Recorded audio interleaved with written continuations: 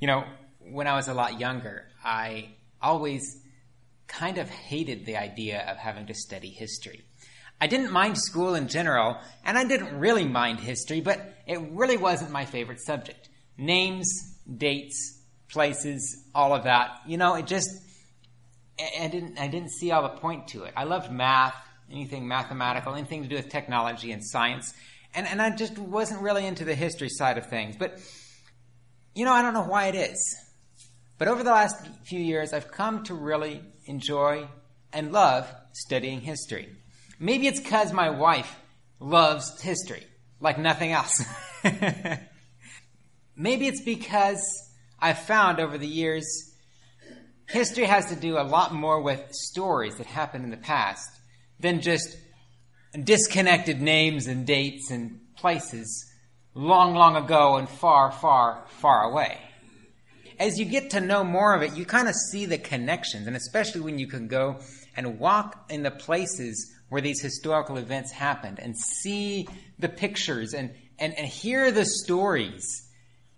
And all of a sudden, instead of just a bunch of stuff long ago and far away, it connects. And the thing that connects the most, at least for me, is when I realize that who I am today and who all of us are, who we are today, is a direct product, direct descendants of who they were in history.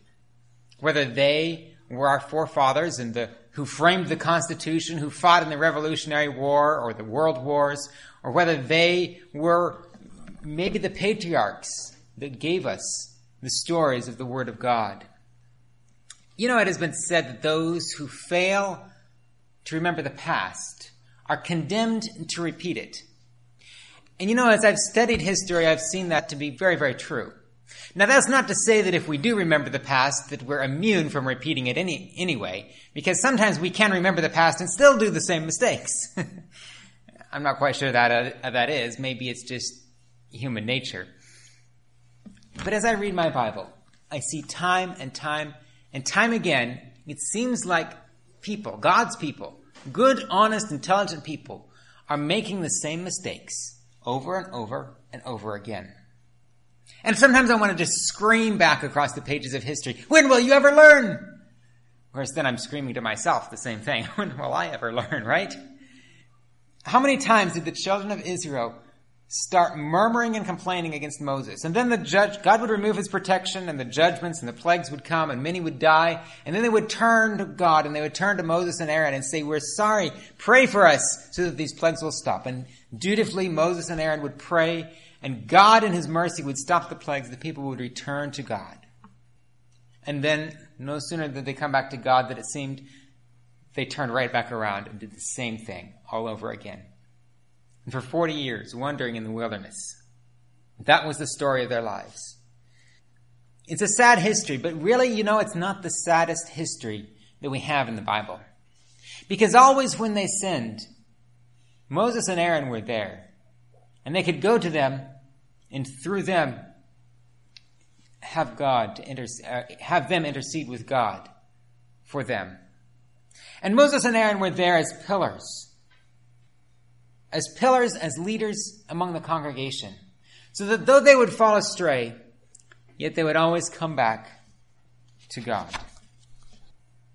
No, I believe the saddest part of the history of Israel begins after the death of Moses, after the death of Joshua, after the death of the leaders that were alive through the conquest of Canaan in the time of Joshua. And we find that story in the 2nd chapter of Judges, which is where our scripture reading was taken from. Judges chapter 2, and I want to read just a few verses here, because these few verses summarize the gist of this story. The story of Israel's history after the death of Moses and Joshua, up until the time of the kings of Israel. Judges chapter 2 and verse 7. So the people served the Lord all the days of Joshua, and all the days of the elders who outlived Joshua, who had seen all the great works which the Lord had done for Israel. Now Joshua, the son of Nun, the servant of the Lord, died when he was 110 years old. I'd like to live to be 110 years old, wouldn't you? That's quite a long life, maybe. Maybe. I had a lot of people coming by, this is not in the sermon, but a lot of people coming by at the Health Expo. And one of our magazines says, how to live longer and better. So I would hold that magazine out. I was like, here, would you like to live longer and better? And people would walk by, without fail, they'd walk by and say, no. And then some of them would start to laugh as they realized what they said, Here, would you like to live longer and better? No. Not everyone wants to live all that long. I guess life is hard. But 110 is quite a long time to live. But eventually, what happened to Joshua happens to all of us. And of course, we look forward to the soon return of our Lord and Savior, Jesus Christ. And we expect him to come within our lifetimes. But we don't know when he is coming. And he's commanded us, not just us individually, but us collectively, to be ready for him.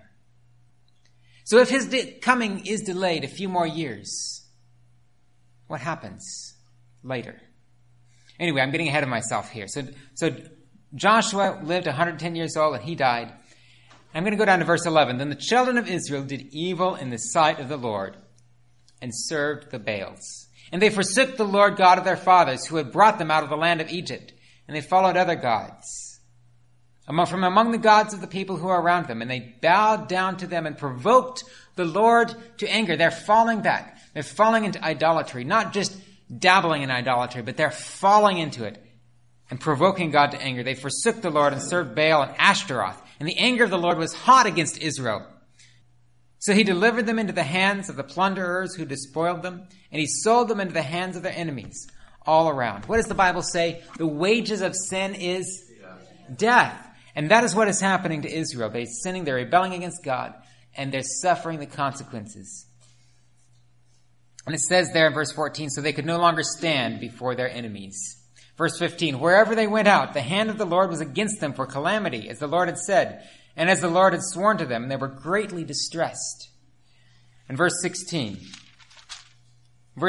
nevertheless, the Lord raised up judges who delivered them out of the hands of those who plundered them. And they would not listen to their judges, but they played the harlot with other gods and bowed down to them. And they turned quickly from the way in which their fathers walked, in obeying the commandments of the Lord.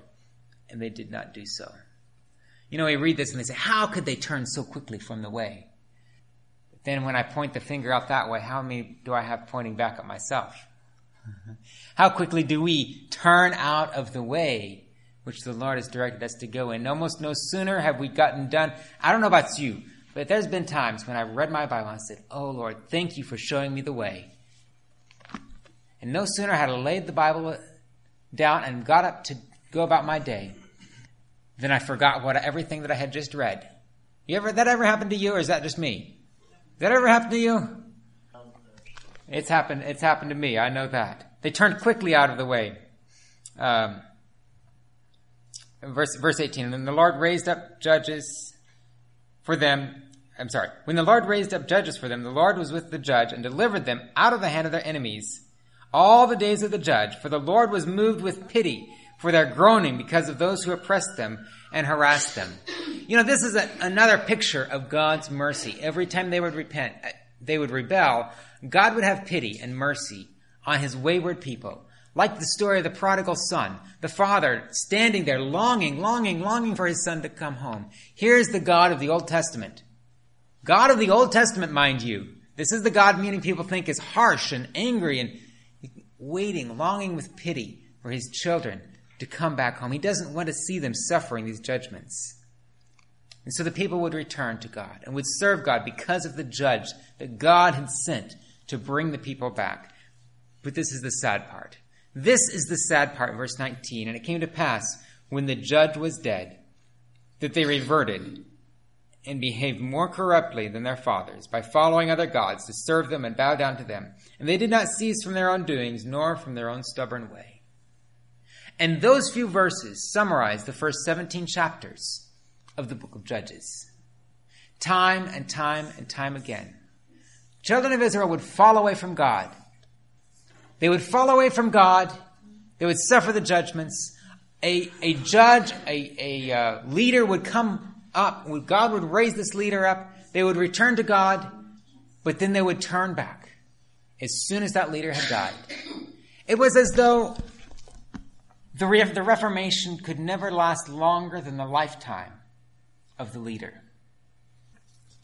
And I have to wonder, why is that?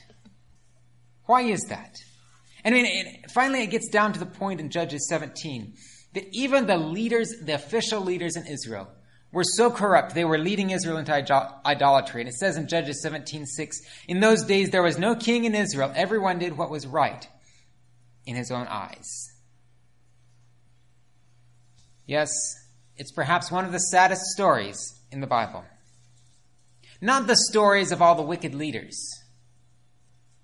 but the stories of the great leaders, like Joshua, like Samuel, that despite all of their greatness, all of the wonderful reforms that they worked in Israel, when they died, their reformation did not continue much beyond their lifetime. Turn with me to 1 Samuel chapter 8. We'll read another part of this story. 1 Samuel chapter 8, verses 1 through 5. We're skipping over almost all of the judges now. And Samuel came, remember, as a young child. He was a miracle child. His mother brought him to the temple there, and the high priest Eli, who was, it seems, a good leader, but failed to rear his sons to follow God. And here, now, Samuel is living with this high priest, and somehow, some way, he's brought up to follow and serve God, despite Eli's sons being so wicked, and he becomes a great prophet and judge in Israel. And all of the days of Samuel, he is leading Israel. Now, Israel's not perfect. Remember, he anoints Saul to be king. Well, this is actually after this story. But before Saul, Samuel was the judge of Israel, like these other judges. Even though he's a prophet and a priest, he's a judge. He's judging Israel. But Samuel's sons are a lot like Eli's sons. Let's read it there. 1 Samuel chapter 8, verses 1 through 5. 1 Samuel chapter 8, 1 through 5. Now it came to pass when Samuel was old that he made his sons judges over Israel. The name of the firstborn was Joel. The name of the second was Abijah. They were judges in Beersheba. But his sons did not walk in his ways. They turned aside after dishonest gain, took bribes, and perverted justice. So Samuel's sons are nothing like Samuel himself. They're trying to lead Israel, but they're corrupt. They're corrupt, and they're doing it for their own dishonest gain. Then all the elders of Israel came and gathered together, came to Samuel at Ramah and said, look, you are old and your sons do not walk in your ways. Now make us a king to judge us like all the nations. Samuel, we cannot have your sons being the leaders of Israel. We need to have a king who can be strong and who can lead our armies into battle, not just a judge who goes to God for all of our problems. I don't know what the problem was with going to God for all of our problems. I think that was a good thing. And of course, that was God's original plan. And really, if you look at the heart of it, this whole issue about Samuel's sons, even though his sons were corrupt, this whole issue is bigger than what the elders are saying. Because really, the people want a king.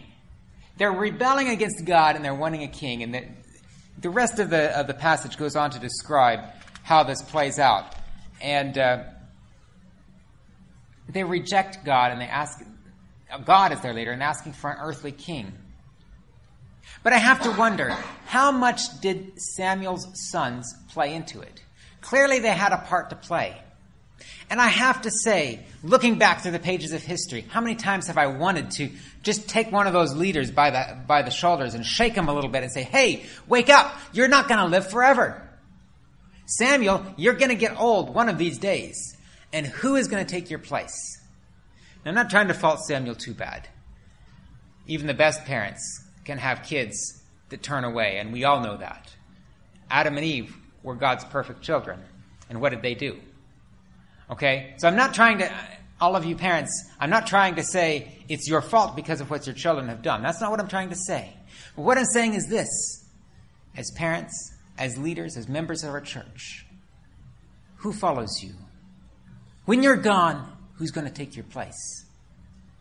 What happens? It would seem like it'd be wonderful if some of the greatest leaders of this world could just take a pill that would make them live forever. Wouldn't that be great? People like Moses. I mean, what if Moses could have just taken a pill and he could have just kept on going? Joshua, I mean, he's courage to knock down the walls of Jericho. Of course, it was God's power. I mean, if Joshua hadn't died, I mean, wouldn't that have been wonderful? But then I have to think, what is human nature? What would it have been like if a leader became like a Superman and just lived and lived and lived? What happens to a lot of leaders today after they have leadership for a certain amount of time? You know, there's a saying that power corrupts, isn't there? And even the best leaders who don't lead by power, who lead by influence and everything else, right? The right way that leaders should. Even the best leaders, sooner or later, can become corrupted by this sense of power. So it's really not a bad thing, the way things are, because if we had leaders that lived forever, pretty soon we'd have tyrants that lived forever. Even the best of us. Yes, hundreds, perhaps thousands of great men have come and gone from the stage of this world like shooting stars passing through a dark night. And as those shooting stars come across, they light up the way for millions for a brief second. But how much greater could it be in this world if men and women, rather than being a shooting star, could be like a flickering candle? A candle held in the hand, but pressed close to another candle, to light a second candle, and a third and a fourth, until eventually those candles light the way across 1,000 miles through a dark night to light the way back home. My friends, through the Old Testament, and yes, through many of the pages of history, we see many a shooting star. But once in a while, I see a candle. A candle that lights another candle. One example is the man Moses. Early in his ministry, Moses, as he was leading the children of Israel, he was called by God to lead the children of Israel. He was one of the greatest men to ever walk this earth. And yet Moses accepted the advice of his father-in-law, Jethro. Now, on the pages of history, Jethro was not an important figure. Not in the sense of Moses. He was not called with a special commission by God that we know of. And yet Moses, the great man, listened to the advice of his father-in-law as he was leading the children of Israel. And Jethro saw that day and night, from dawn till dusk, Moses was spending his time judging the affairs of the people. And Jethro says to Moses, Moses, you cannot do this. You are going to burn yourself out. Not only that, but you cannot possibly take care of 1 million people all by yourself. Find 70 leaders. Find 70 elders who are reputable men, good, honest, trustworthy men, and teach them and empower them to lead, to judge the people. They can take care of 90% of the cases. You take care of the few cases. It doesn't say 90%. I made that up, okay? Whatever percentage it was, they can take care of most of it. You take care of the things that they can't deal with. And he did. He listened to their advice, and he set up not just the 70, but organizing units within all of the tribes of Israel, so that there was a system of organization, a systematic government, not one man and a multitude, but groups of 50s and hundreds and thousands. And Moses taking care of the most important cases, of leading not the people, but leading the leaders in this case. But there was another thing that Moses did. There was another young man that came into the picture. We find him there in the battle between Israel and the Amalekites. These enemies of Israel had come, and Moses, by this time, he's an old man. He's over 80 years old already.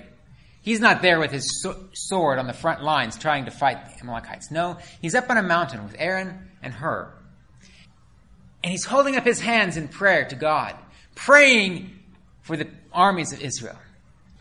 And as he holds up his hands, this is a different story, but I've got to tell the story because I love the story. As he holds up his hands, he sees the armies of Israel prevailing and pushing back the Amalekites. But eventually his hands get tired, and he starts to lower his hands down. And then Israel starts to retreat, and the Amalekites start to make headway. So he raises his hands back up, and the battle turns the other way. And pretty soon, he can't hold his hands up. And so Aaron and Hur stand on either side of Moses, the prophet of God, and hold up his hands until the armies of Israel are victorious. But down in the plains, as a young man leading the armies of Israel, anyone know what his name was? Joshua. The young man Joshua. Now Joshua led the armies of Israel, but Joshua was a servant of Moses. Joshua was a special man to Moses. I don't know how much Moses knew of where Joshua was going to go in the beginning. Maybe God had revealed to Moses early on that this is the man that you need to spend your time with, training and mentoring to take your place. Maybe Moses didn't know that in the beginning, but he knew the principle, and he was empowering and imbibing in this young man the principles of leadership that God was showing to him. And when Moses would go up into the mountain, Joshua would go up into the mountain. And when Moses would lead the people, Joshua would be there quietly in the background, leading the people of God and listening to Moses and seeing what Moses was doing. We find in Deuteronomy 31, verses 7 and 8. Deuteronomy 31, verses 7 and 8. You know the story. God had called Moses to lead Israel into the land of Canaan. They thought it would be a few weeks, maybe a couple years at most, from leaving Egypt to the conquest of Canaan. But there on the borders of Canaan, the people of Israel chose 12 spies to go in and spy out the land. Sorry, I told you to turn to the verse. I'm not going to read it quite yet. I've got to tell the story, and then I'll read the verse. They chose 12 spies to spy out the land. They went in. Among those was a man named Joshua. Of course, we know the other man's name, right? Caleb. Joshua and Caleb. We don't remember the other 10 names, right? But we know Joshua and Caleb. They come back, and 10 spies say, "We saw giants in the land. We are like grasshoppers compared to all of these giants. There's no way we can go into the land of Canaan." But Joshua and Caleb came back with a totally different report. Let me ask you, did Joshua and Caleb see the same giants that the other 10 saw? Yeah. Why didn't they talk about the giants? They knew the strength of the Lord. And now, reading between the lines, I have to ask you, is it possible? What is the reason that what was it that made Joshua's faith different from the faith of the other 10? Now, I don't know all the reasons. Perhaps Moses chose Joshua because he realized Joshua had this degree of faith, this degree of earnestness and connection to the Lord that the others didn't have. That's very possible.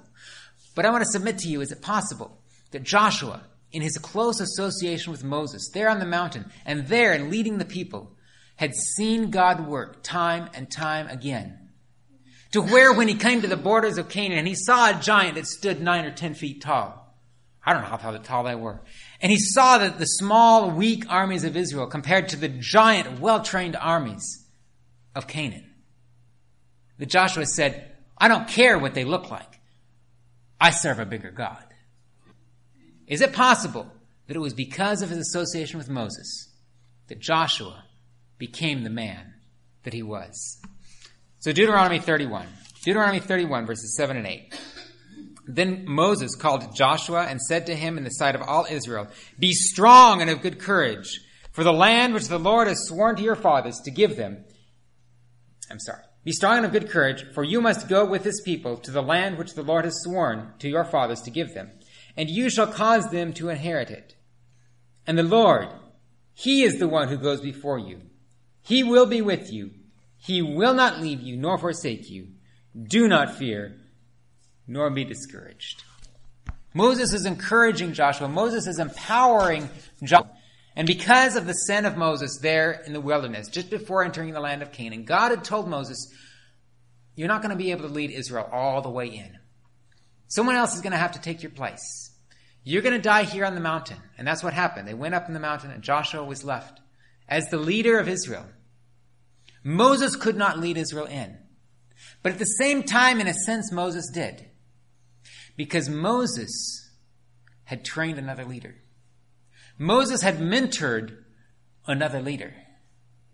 And that man, Joshua, became the new Moses who led Israel into the promised land.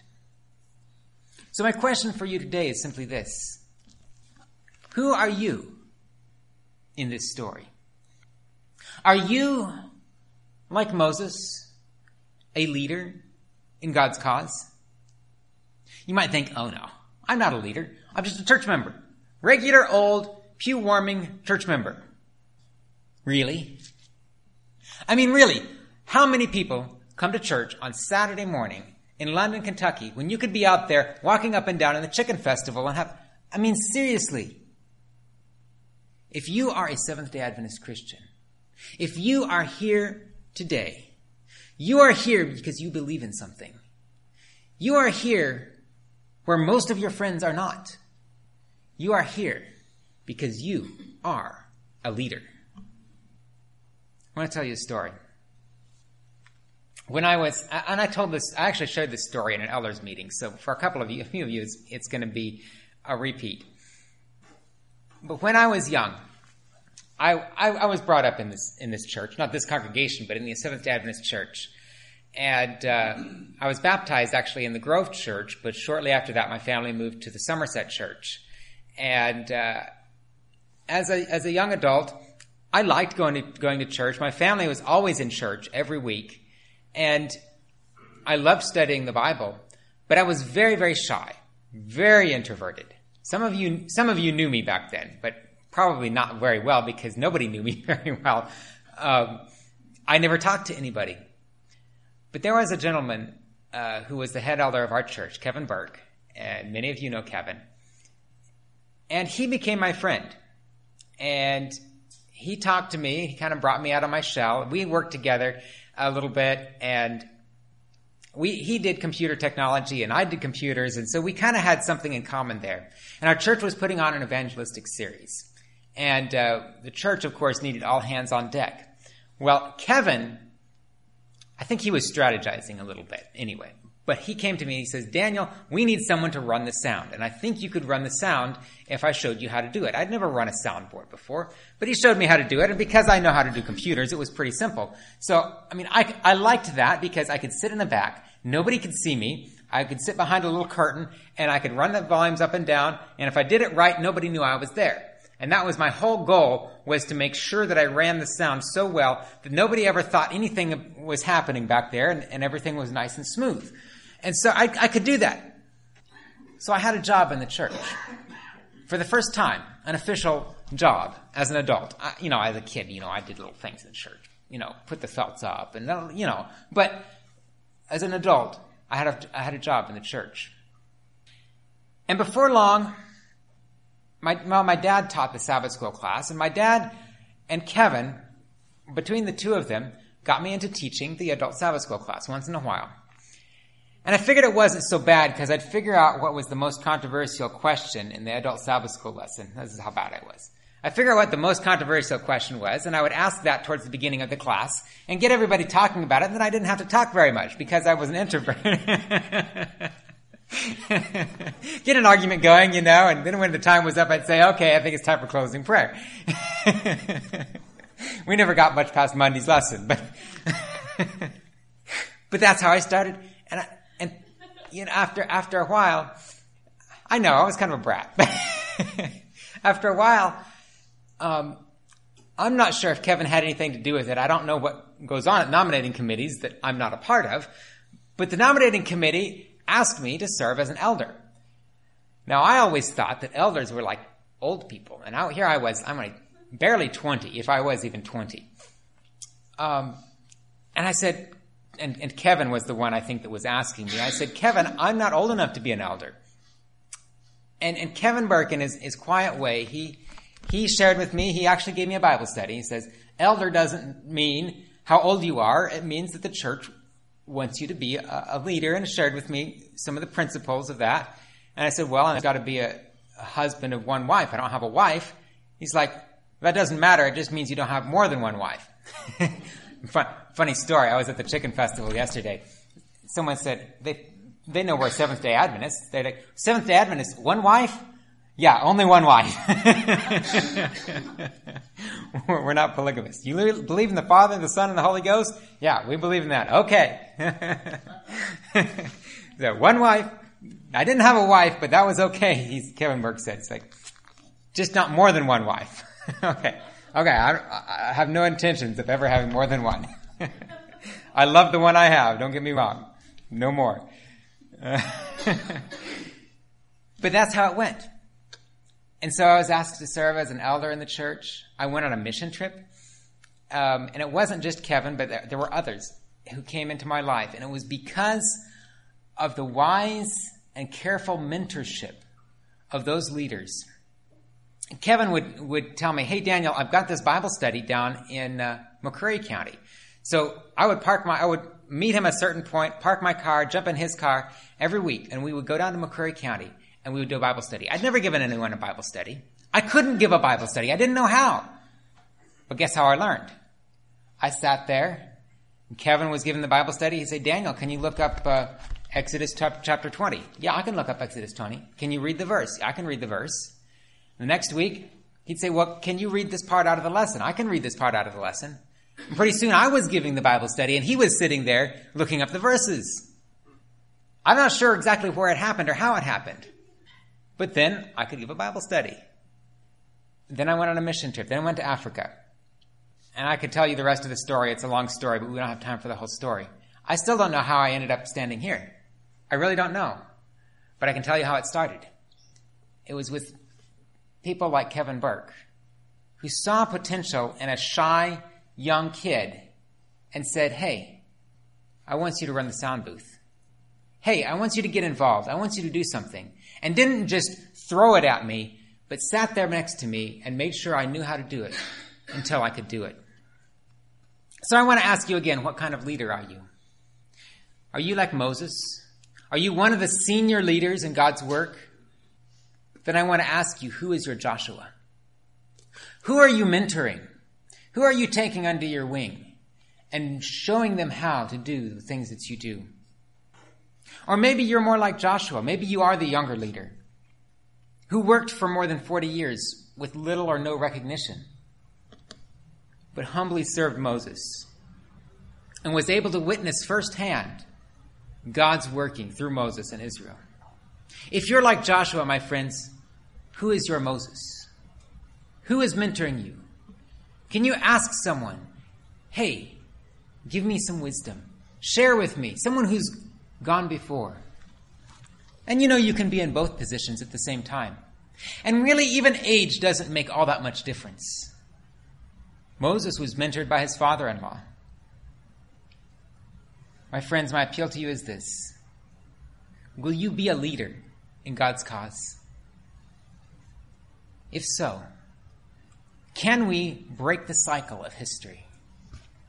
So that rather than the history of Israel that said when the leader died, the people went astray, that instead the history can be the history of Moses and Joshua, to continue on until our Lord returns in the clouds of heaven. I don't want us to just be leaders like a shooting star that shine brightly for a moment, but like a candle to light other leaders until we reach our heavenly home. Loving Father in heaven, Lord, may we follow you each and every step of the way. May we be the leaders like Moses and Joshua who will lead your people to the promised land. We ask this, Lord Jesus, in your name. Amen.